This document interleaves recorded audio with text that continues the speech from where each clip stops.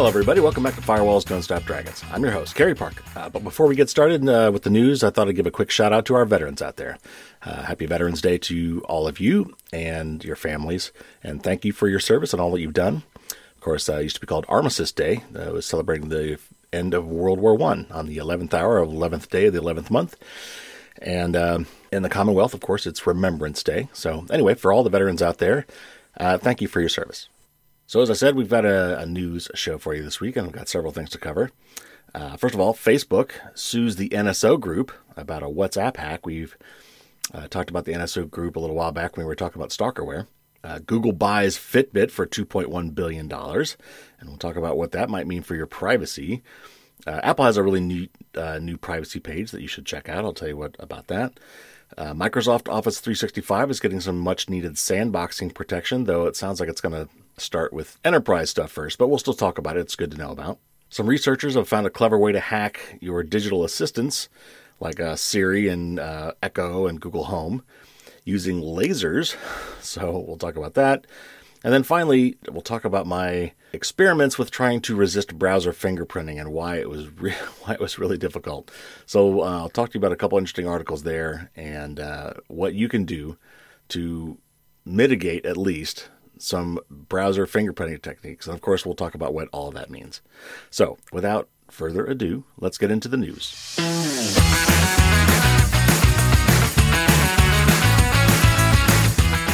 First up, Facebook has sued the NSO Group, which is a company that produces software designed to track people, but it's like heavy-duty kind of stuff. This is really high-tech stuff used against high-value targets.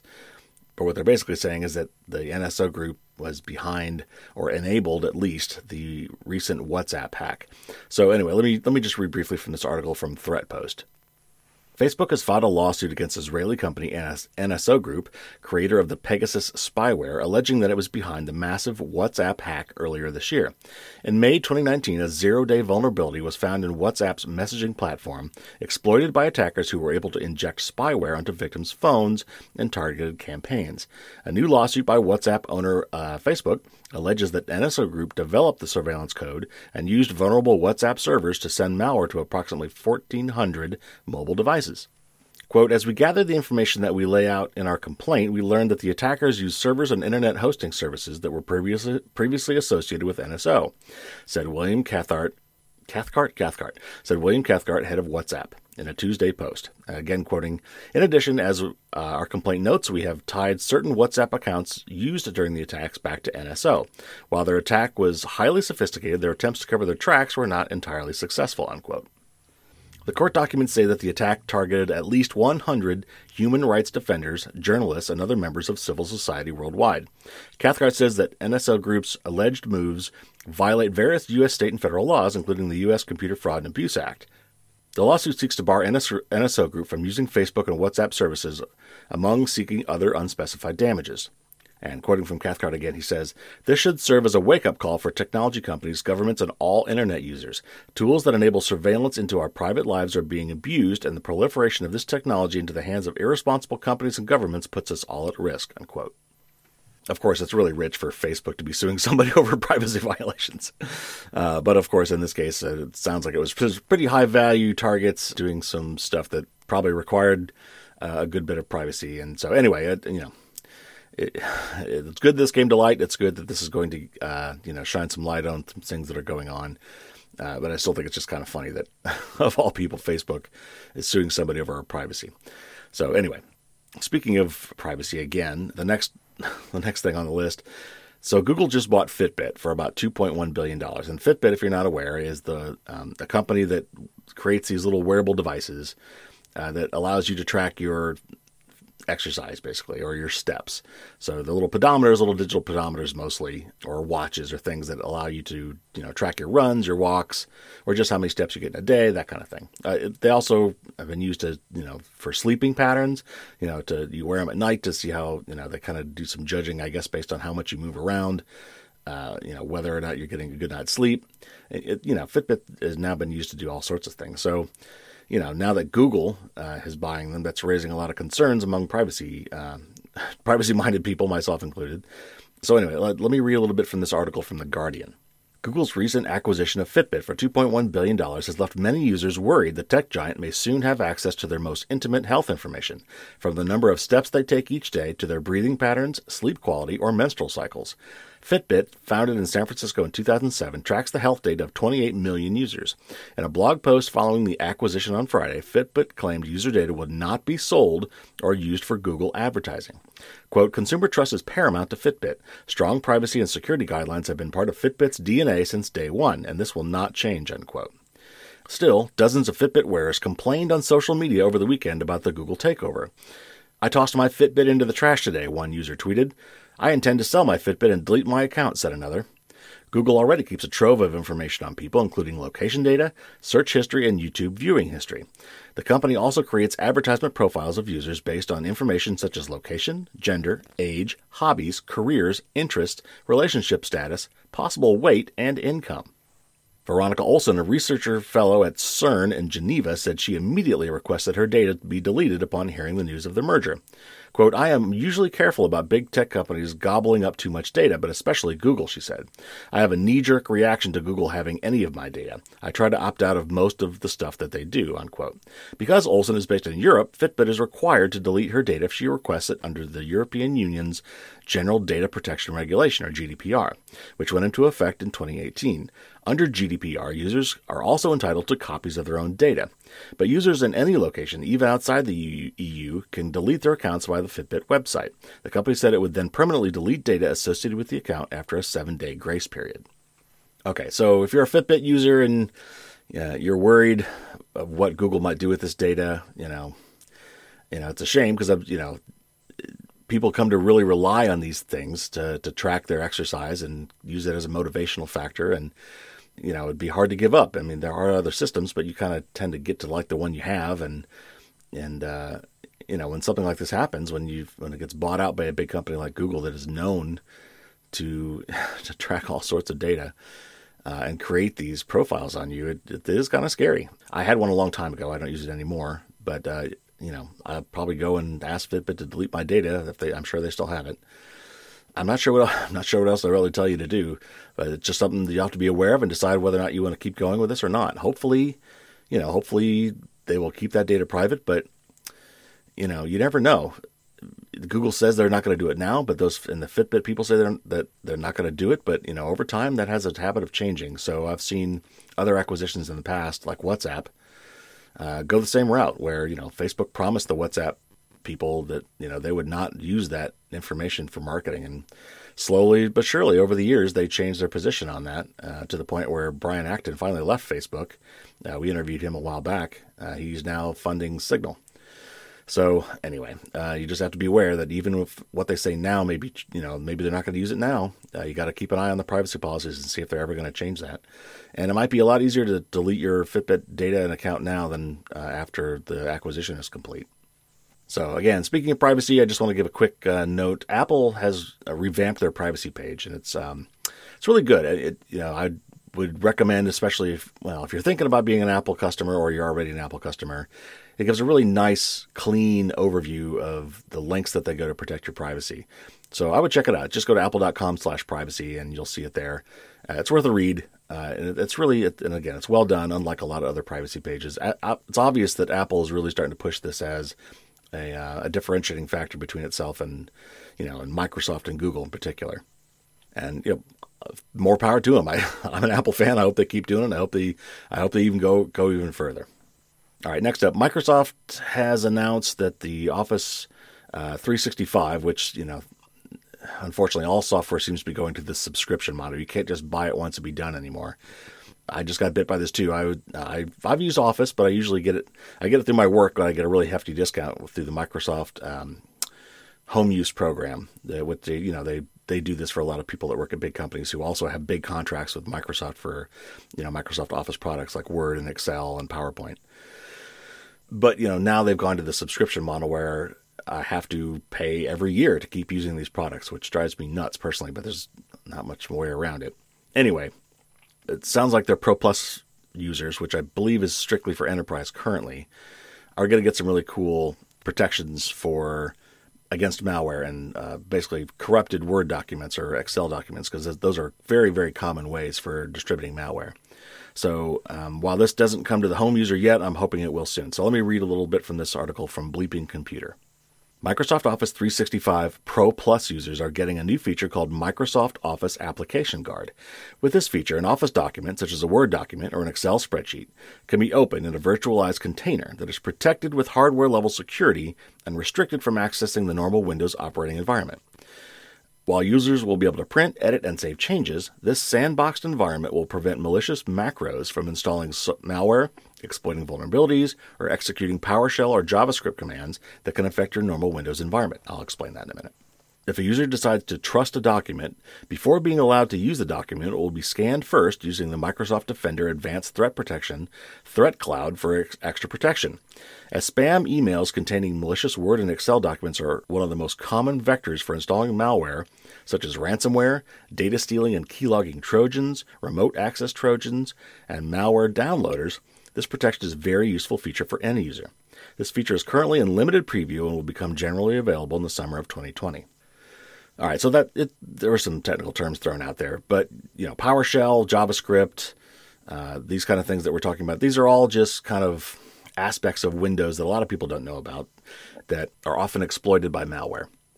Because they're powerful and open, it gives malware all these various methods by which to get all up in your system. So anyway, this is a very welcome development. This is going to be the kind of thing that we're going to have to start doing going forward. It's just, there's no way around it. We're going to have to sandbox our applications and these documents, especially ones that we receive from the internet or through email. They need to be treated, basically quarantined, right? They need to be treated as hostile until proven otherwise. And, you can do a lot with these documents in a container that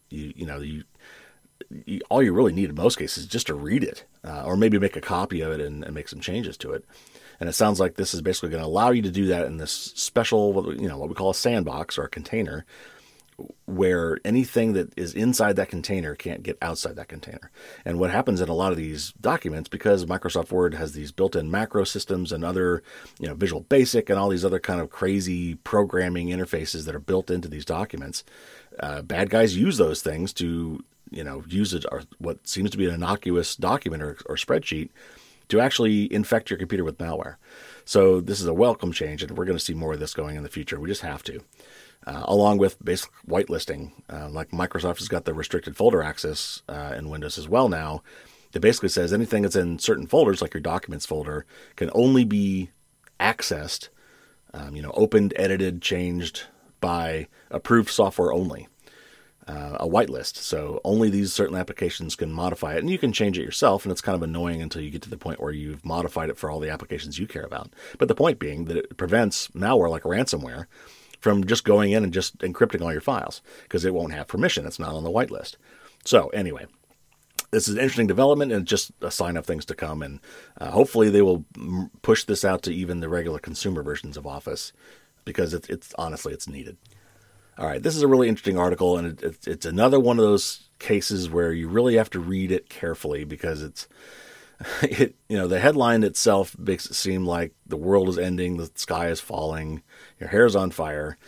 But when you really dig into it, it's not as bad as it sounds, but it's still very interesting. So Ars Technica wrote this up, and let me just read some short excerpts from their article. Siri, Alexa, and Google Assistant are vulnerable to attacks that use lasers to inject inaudible and sometimes invisible commands into the devices and surreptitiously cause them to unlock doors, visit websites, and locate, unlock, and start vehicles, researchers report in a research paper published on Monday. Dubbed Light Commands, the attack works against Facebook Portal and a variety of phones. Shining a low-powered laser into these voice-activated systems allows attackers to inject commands of their choice from as far away as 360 feet. Because voice-controlled systems often don't require users to authenticate themselves, the attack can frequently be carried out without the need of a password or a PIN. Even when the systems require authentication for certain actions, it may be feasible to brute force the PIN, since many devices don't limit the number of guesses a user can make. Among other things, light-based commands can be sent from one building to another and penetrate glass when a vulnerable device is kept near a closed window. The attack exploits a vulnerability in microphones that use micro-electromechanical systems, or MEMS. The microscopic MEMS components on these microphones unintentionally respond to light as if it were sound. The laser-based attacks have several limitations, and this is the key part of the article. For one, the attacker must have direct line of sight to the targeted device, and for another, the light in many cases must be precisely aimed at a very specific part of the microphone. Except in cases where an attacker uses an infrared laser, the lights are also easy to see by someone who is close by and has line of sight of the device. What's more, devices typically respond with voice and visual cues when executing a command, a feature that would alert users within earshot of the device. Okay, so that last paragraph was the key part of the whole thing. So, early on they talk about, how you can, these guys can hack your devices to start your car or locate your vehicle or, unlock doors. Of course, that only works if you've set up these devices to do those things for you, which you can do, but it's not like they could just do it to anybody. And so again, the whole point of this is it's a very specific, interesting way that they have found to basically transmit voice commands over light. Because for some reason, they haven't figured out exactly why this works yet. These, MEMS microphones, it's a really interesting technology, respond to light similarly to they respond to sound. So they shine a light and so somehow they've got to be able to shine a laser on precisely straight on to one of these microphones on your device. The chances that someone is going to be able to see that through a pane of glass and have line of sight directly to that part of your device is very, very slim. And unless they manage to use infrared lasers, you would see the laser dot on your device anyway, and like the article said, once they tell it to do something, these things actually respond, right? Okay, I'll do what, I'll do what you said or whatever. So, this is in practice really hard to do, but I just thought it was interesting as far as the technology goes. And again, just another example of how you really got to be careful, just reading headlines on these things. Because if you just read the headline, you think, oh my gosh, game over. Somebody can hack my device from outside my house without me knowing it. All right, so that brings us to the final topic for the day, and it's a little bit of a lengthy one. So we talked about browser fingerprinting not that long ago when we had Bill Buddington from the EFF on. He's the guy from EFF, the Electronic Frontier Foundation, that creates their really cool tool called Panopticlick. And the idea behind Panopticlick is, let's start with fingerprinting. The idea behind fingerprinting is it's another way to track you around the web. And it's not like they don't have many, many ways to do this already. But because people are blocking a lot of those tracking technologies, they're looking for new ways to do it. And what they're really trying to do with fingerprinting is kind of like it sounds. As you surf to a website, your browser, trying to be helpful, coughs up a lot of information to that website you go to help that website return to you the best possible looking web page. So that may include things like, what fonts you have installed in your system, what kind of browser you have, what operating system you're running, how big your monitor is, whether you're a mobile device or not, because obviously web pages designed for a smartphone, look a lot different than a website designed for a full-fledged computer browser screen. But your browser also gives access to a lot of other really weird things. Sometimes it gives access to your location. Usually, of course, that takes a pop-up where you have to agree. It gives access to weird things on your phone, like even access to your accelerometer. Sometimes, other sensors in your smartphone, microphone, camera. Again, most of the browsers today at least enforce some sort of a check where it has to ask if you want that permission. But some of these sites you're going to, you want to give them permission. Let's say you're going to Zoom and you're going to do a video conference. Well, to do that, you have to give it access to your microphone and your camera, right? And in some cases, location. So anyway, let me read a little bit from this article from the Washington Post. Now, there's this guy named Jeffrey Fowler who I'd love to get on the show. He's been doing a lot of really great privacy-oriented articles for the Washington Post, and this one is no exception. Definitely go check out Jeffrey Fowler. That's Geoffrey, Fowler, at the Washington Post, and look at some of his recent stuff, and you'll find this article. It's really long, but it's really a good read. I'm just going to read a couple excerpts from it here. This will give you a better idea what's going on. He does a really good job of explaining this in layman's terms. Just when you thought we had hit rock bottom on all the ways the internet could snoop on us, no, we've sunk even lower. There's a tactic spreading around the web named after treatment usually reserved for criminals, fingerprinting. At least a third of the 500 sites Americans visit most often use hidden code to run an identity check on your computer or phone. Websites from CNN and Best Buy to porn site Xvideos and WebMD are dusting your digital fingerprints by collecting details about your device you can't easily hide. It doesn't matter whether you turn on private browsing mode, clear tracker cookies, or use a virtual private network. Some even use the fact that you've flagged Do Not Track in your browser as a way to fingerprint you. They're doing it, I suspect, because more of us are taking steps to protect our data. Privacy is an arms race, and we are falling behind.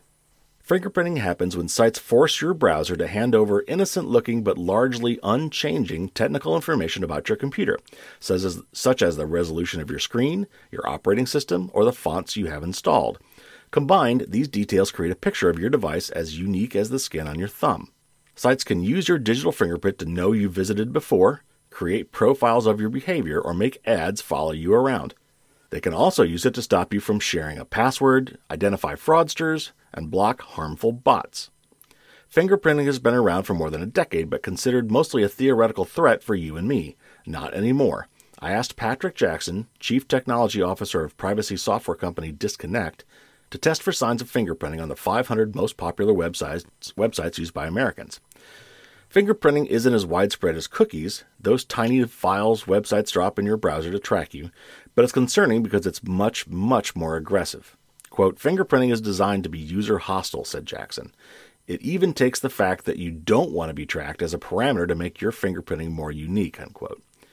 Why are some of the most well-known websites doing this, and what can we do to stop it? It's another tale of tech industry putting its own concerns ahead of your privacy. Fingerprinting sites don't necessarily know you by name, but they're connecting the dots on information that could be just as valuable.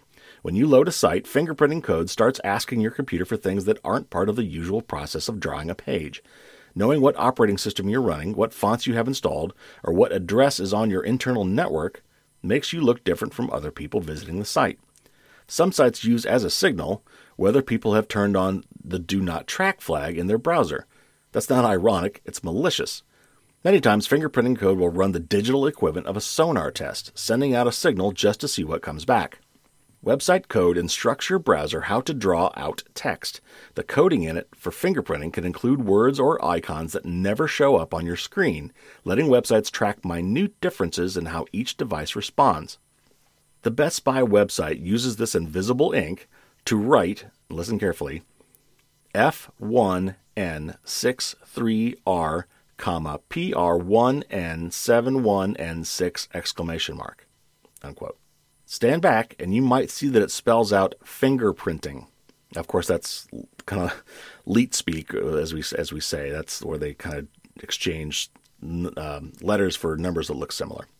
So anyway, that's ironic. So basically what they're saying is that the way Best Buy tries to track you is it tells your browser to secretly write the word fingerprinting off in the distance somewhere, and then it very carefully looks at how your browser rendered that text.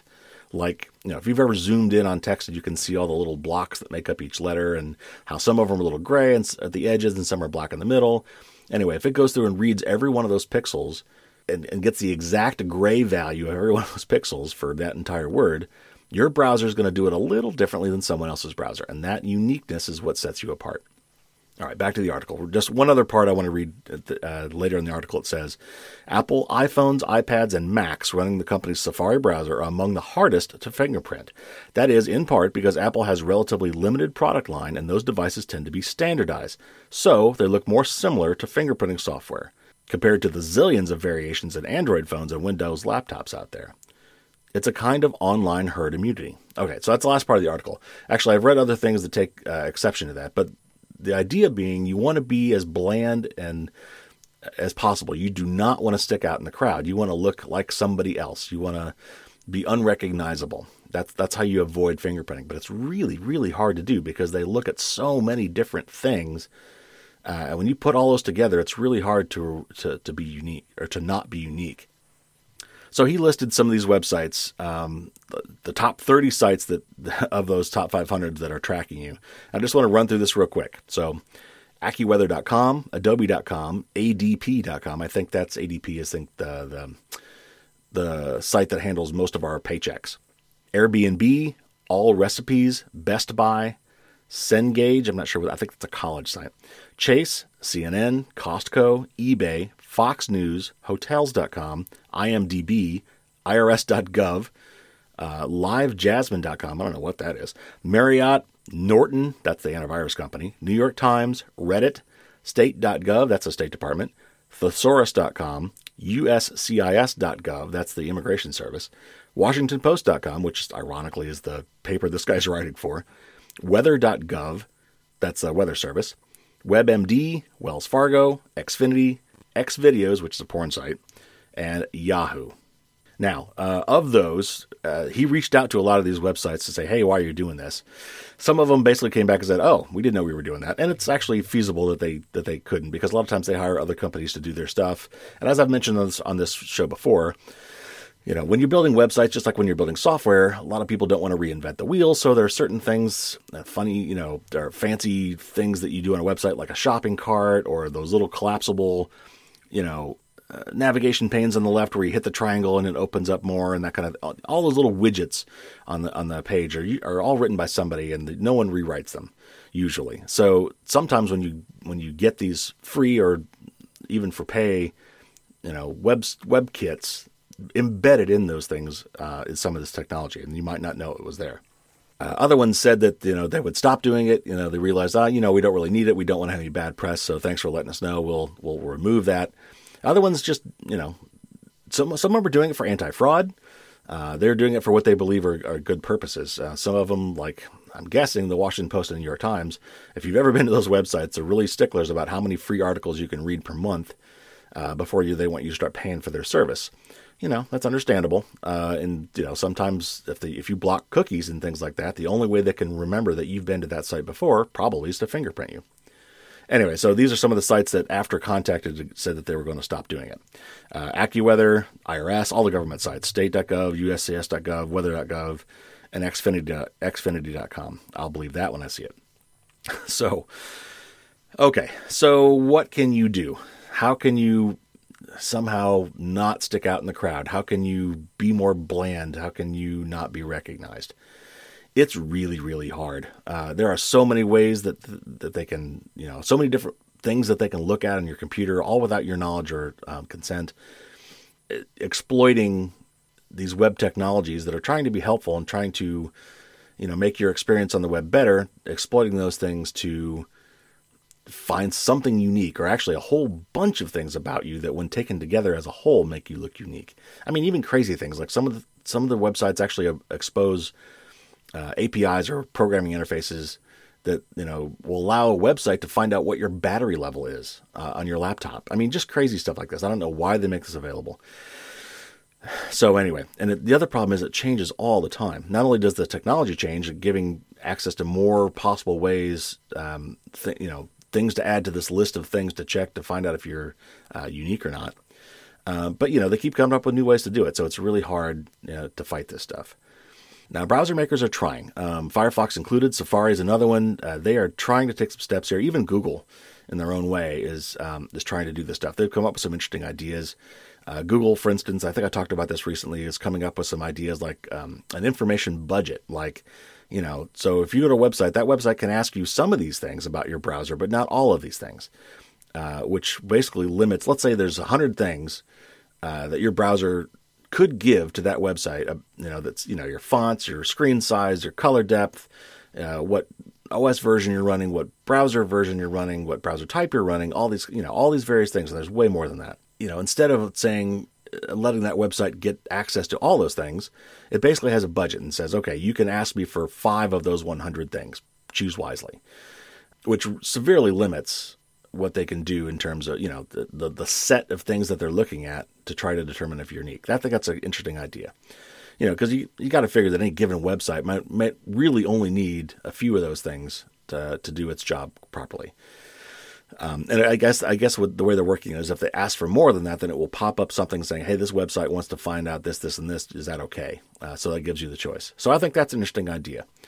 Safari is also, trying to limit what info is shared and trying to block some basic fingerprinting techniques. I think I read that Safari is doing things like, when it asks for what version number you are, instead of saying, 13.1.3, it just says 13.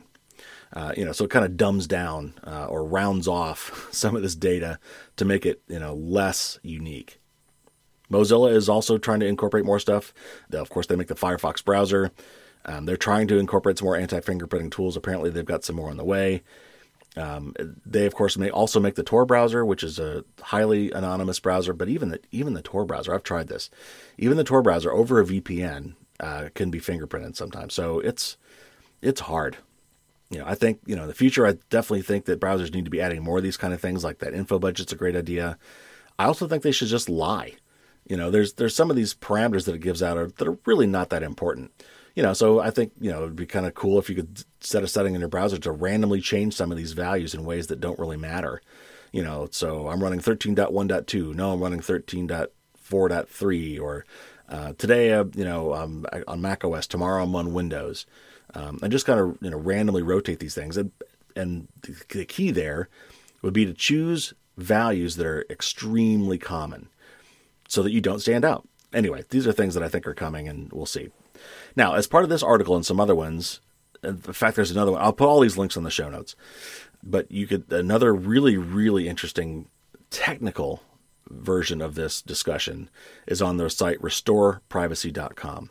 And if you go to restoreprivacy.com and search for browser fingerprinting, there's a really long and interesting article if you want to get into the nitty-gritty of the tech stuff of what's going on and how you can do some pretty fancy things to try to block fingerprinting. I recommend you go there.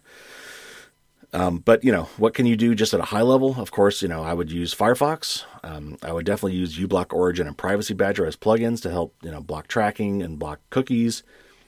Try to be as bland as possible, which means, don't tweak anything beyond the normal that you don't have to. Don't install a bunch of weird plugins. Don't, install a bunch of weird fonts. If you've got a really big screen, try to resist the urge to always, go full screen with your browser. Just keep it at the default size, which will be much more generic, those kind of things. Now, if you recall, I talked with the owner of Winston Privacy over the summer, and they came out with their Winston Privacy box, and they're slowly but surely shipping out their stuff to their supporters, and I'm on the list, and they're kind of running behind. So I'm really interested to see once I get that box, what that does for fingerprinting. But in the meantime, if you just want to kind of be dejected and get an idea how bad things really are, there's a whole list of sites I'm going to run off here quick that you can check out that are very interesting, that each do their kind of own method of fingerprinting and ways to kind of show you whether or not you're unique. And again, you don't want to be unique. You want to be look like somebody else. So anyway, Panopticlick, we've already talked about. That's panopticlick.eff.org. And if you just go to EFF and search on Panopticlick, you'll find it. Panopticlick, Panopticlick. Another one that's very interesting, it's called amiunique.org, just like it sounds. I'll put together, no dashes, no dots, amiunique.org. Another one called deviceinfo.me. Shows you a whole lot of information. It's kind of like Panopticlick in that it shows you all the things that it can tell about you. Another very interesting one called fingerprintjs.com. That's fingerprint JavaScript, basically. fingerprintjs.com. Go to that site and run the demo. It will give you your unique ID, and you can tell whether or not how unique that ID is. And then another one called nothingprivate.ml is another very interesting. If it goes there, it's kind of weird the way it does it. It says, hey, give me... Well, first of all, if you go there and it says, here's your name, you're in good shape, because what that really means is somebody else tried this a long time ago, gave it a name, and you look just like them, which is great, which means you don't look unique. But what they have you do is you go there and you fill in a name. Could be anything.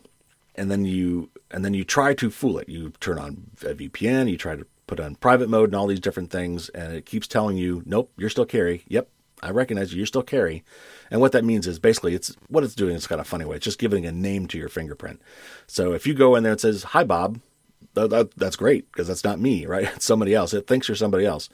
But don't be surprised if it doesn't do that. So anyway, they're all just kind of interesting ways of looking at the same data. And of course, they're not perfect. I mean, for one thing, how many people know about these sites, right? So, it's not like, all 2 billion or whatever internet users on the planet have gone there, and so it can evaluate you against every other internet user.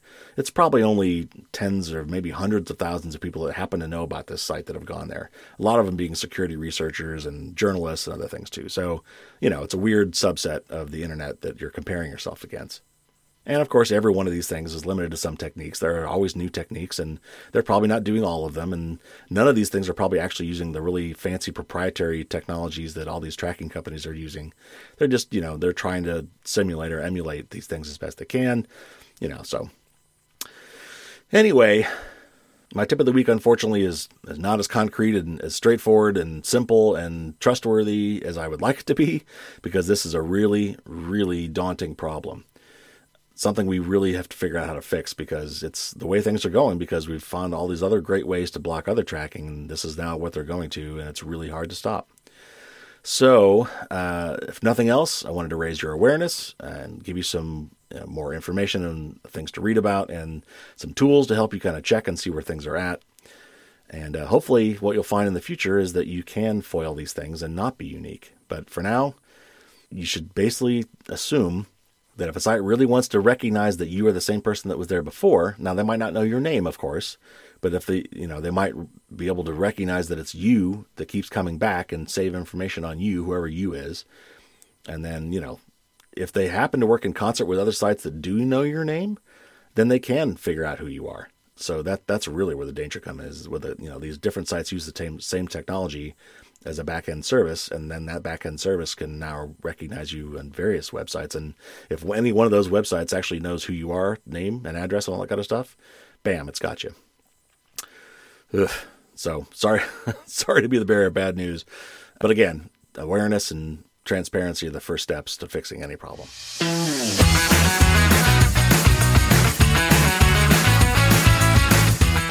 All right, thanks for listening in to our new show this week. We've got another great interview for you starting next week. It's a long one. It's definitely going to be a two-parter.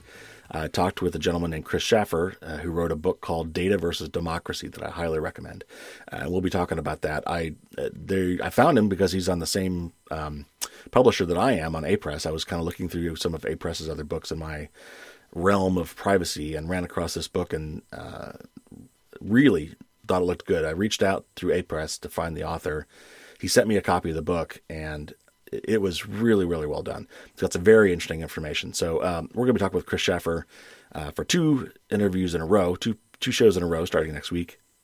Also, this would be a great time to sign up for my newsletter, or at least make a point of going back to my blog every so often. I'm going to be updating my best and worst gift list idea in terms of security and privacy. That's always fun. So I'll be updating that for the upcoming holiday season. Be sure to check that out. And as always, check out the book. If you already have the book, maybe leave a nice review on Amazon. I would appreciate that. Same for the podcast as well. Subscribe now so you make sure you don't miss anything. And while you're there, maybe leave a nice review on that as well. I very much appreciate that. The other thing that you could do, of course, is tell friends and family, spread the word. It's hard to get noticed on this thing, so word of mouth is a great way to do it. So post this on your social media, all that kind of stuff, and get the word out. I'd very much appreciate that. All right, and that'll do it for this week. Thanks again for tuning in. Stay safe out there, everybody, and as always, don't get caught with your drawbridge down.